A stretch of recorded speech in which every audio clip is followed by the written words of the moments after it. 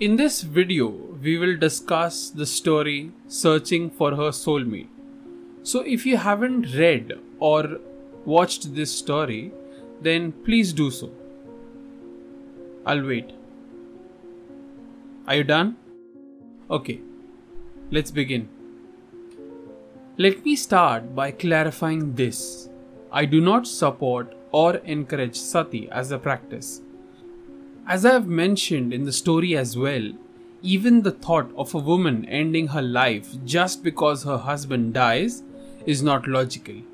If you look back at our history, there are conflicting ideas about sati. Some say women were forced to do it by the society, while others say that it was optional. Whatever be the case, this was a practice at some capacity. My concern is, why do it? What could possibly be the reason that justifies a woman burning herself alive? One does experience intense psychological pain after the demise of a spouse, or worse, they become dead on the inside. Still, does that justify inflicting yourself with actual physical pain to such an extreme?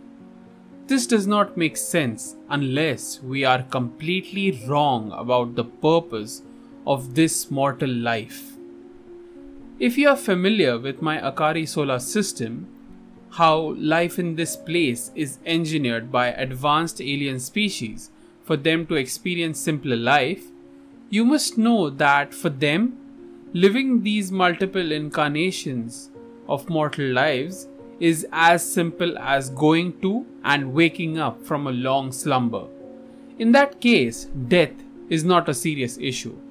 More important is how you live the life.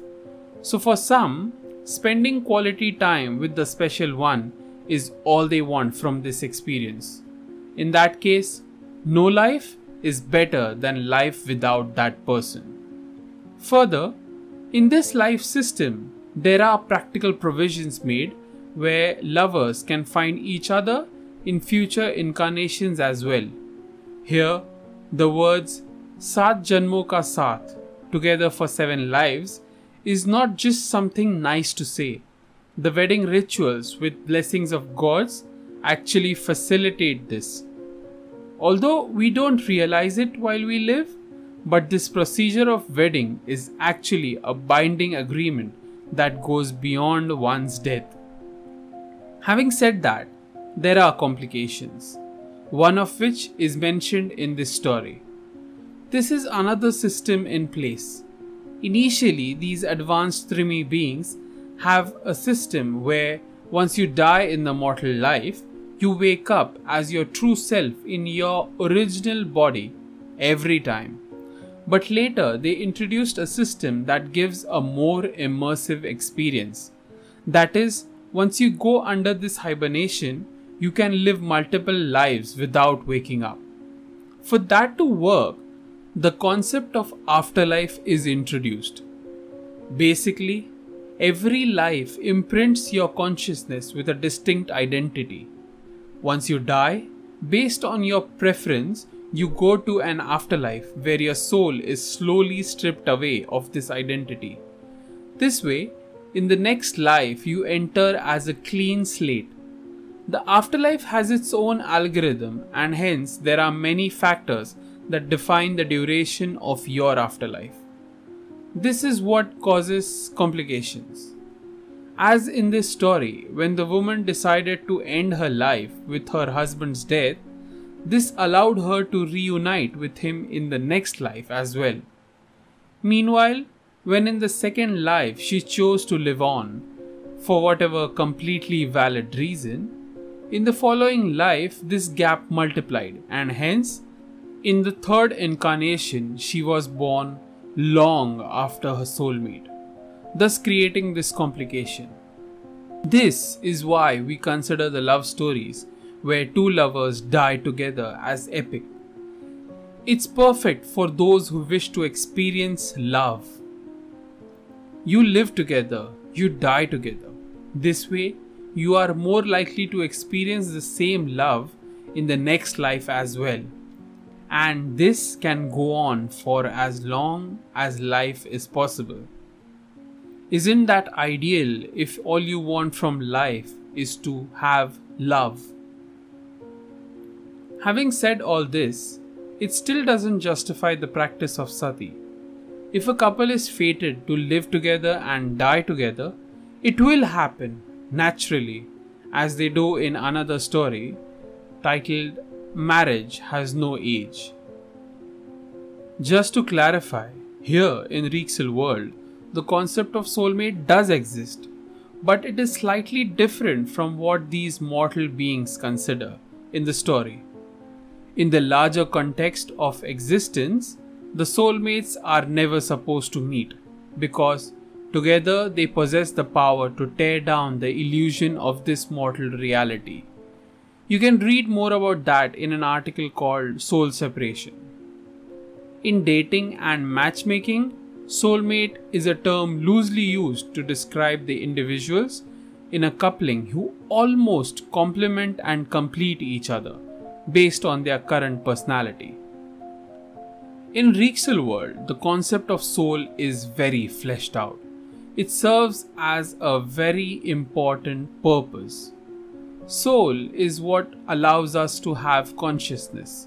In this reality, our soul lies beyond the mortal universe, beyond time. This makes the soul eternal. From there, our consciousness entangles with a material brain capable of temporarily holding consciousness. It is what allows us to have all kinds of experiences without having any major consequences. Just like how we have a personality, each soul has an inherent nature. The experiences in the mortal world is what defines our nature. According to me, one way to truly identify one's nature is to understand how they were as a child, unadulterated by outside influence of people, places, and experiences. Understanding this nature is what allows the advanced technology in the story to track a particular soul. One can call it an advanced form of astrology. Although this is unrelated to the topic, I want to go ahead and say this.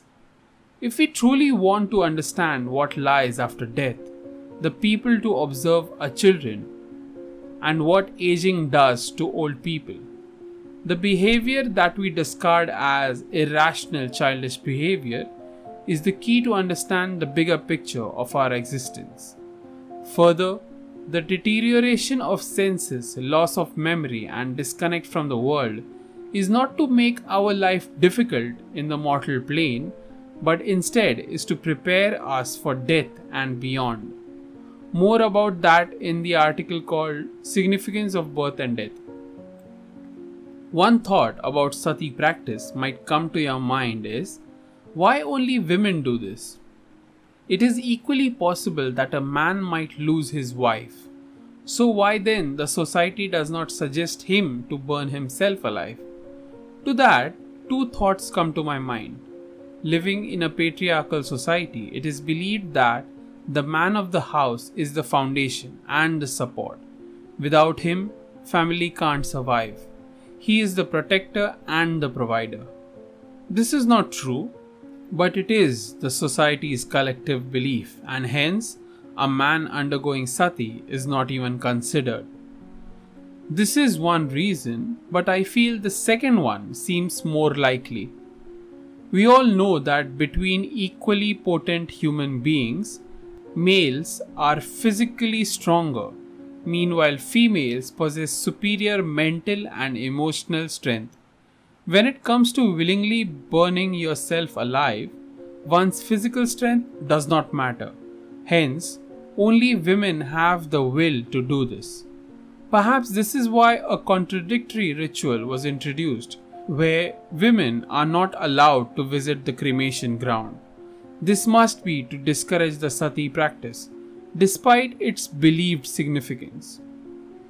I guess I've talked enough for now. If you have any further questions about the story and logic behind it, do let me know. We can continue discussion on that. Till then, Thank you.